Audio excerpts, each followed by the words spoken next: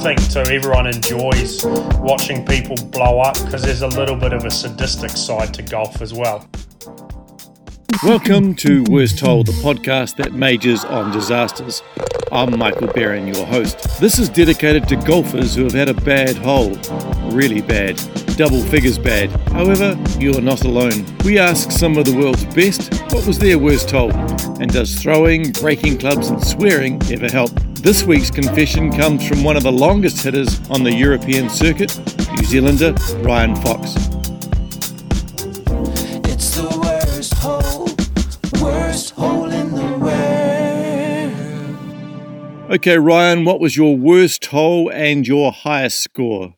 It wasn't just once either on that hole. It is the 8th hole at Namutu in New Plymouth. It's a par 5, a dogleg, right, big downhill tee shot and then uphill to the green, and it's got OB all the way down the right. And I've never been a massive fan of big downhill tee shots anyway. It feels like the ball can go even further offline.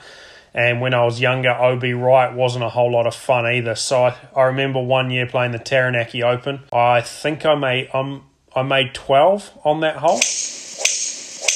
From memory, it was 3 tee shots out of bounds, and I think I completed it with a 3-putt. So it was a complete mess. And then just to rub salt into the wound, I think a couple of years later, I was up on that tee and I'd been feeling terrible all morning, and I walk up to that tee box, have one swing, wipe it way out of bounds, turn straight off the tee box and completely lose my guts in the bushes, and then have to decide I'm done. It didn't last very. The feeling of getting it all out didn't last very long. Got halfway down from the tee box, threw up again, and thought, nah, this is me done. Had to walk up the hill to the clubhouse to finish, and that's, to this date, the only tournament I've pulled out in mid-round.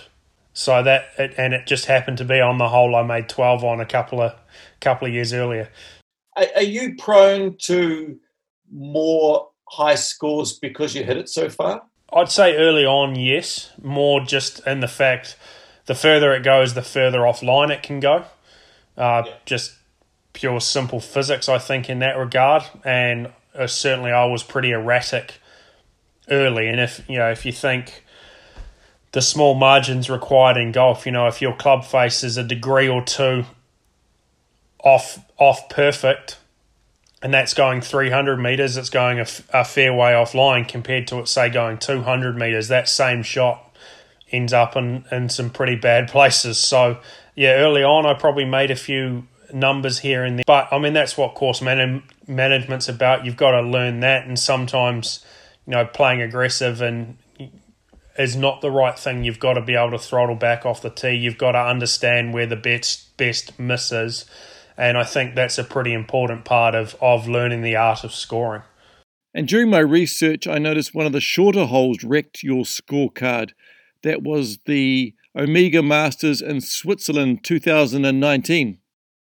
I would say it's probably the most over par I've had on a hole as a professional. I know, it was on a par 3. I pulled one in the water, and it was a tight pin, and I had to drop it, chip it over the water with water at the back again, and then I happened to chip it in the water again with my third, and then for memory didn't get it up and down. I dropped it again up by the water, then didn't get it up and down, and made 8. A couple of other holes that have given me the shits a little bit more than that one, I think. Which holes are those, Ryan? The one that most people will know and have a pretty good idea of is the 17th at Wentworth. That's a big dogleg left par 5, and again it's that same thing as the 8th hole at Namutu. It's got a big elevated tee, and right's not really good. It's some trees and whatever, and left is OB, and the fairway slopes hard left to right. And I've never been, it just screams to hit a draw, and I'm never one that feels overly comfortable hitting that shot. And I haven't had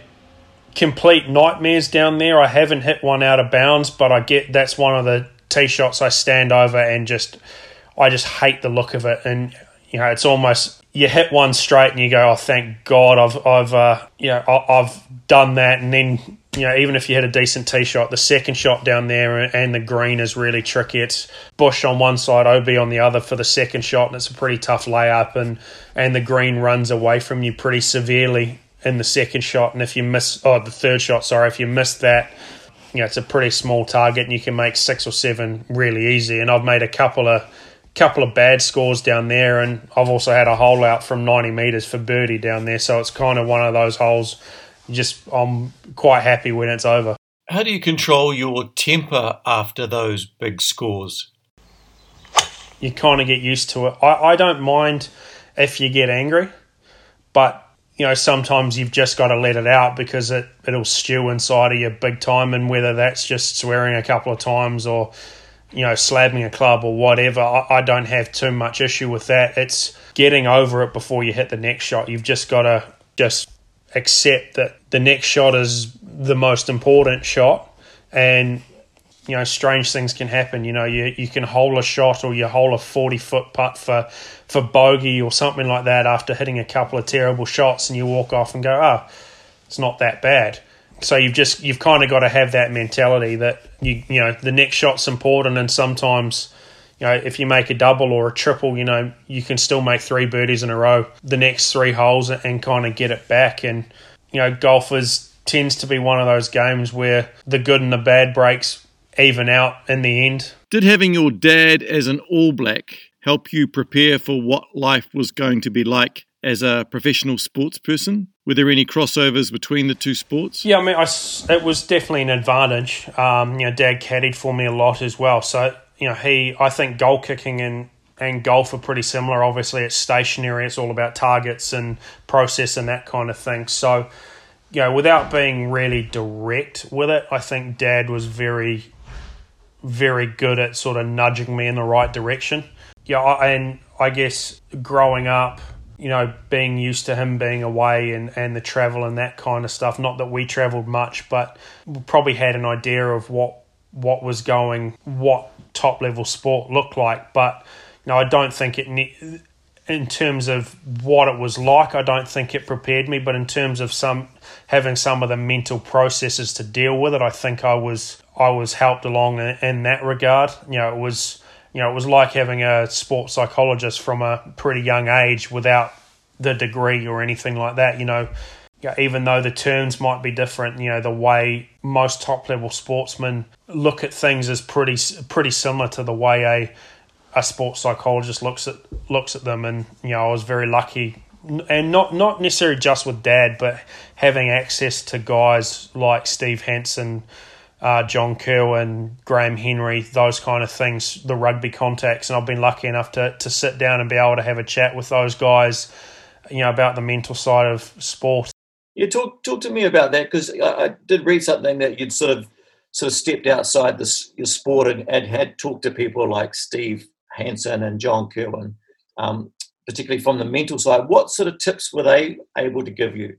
JK, first, I had a couple of tough times off, where I was taking some bad golf into the personal side, and talking to JK about that and what he used to deal with the anxiety playing rugby and stuff like that really helped.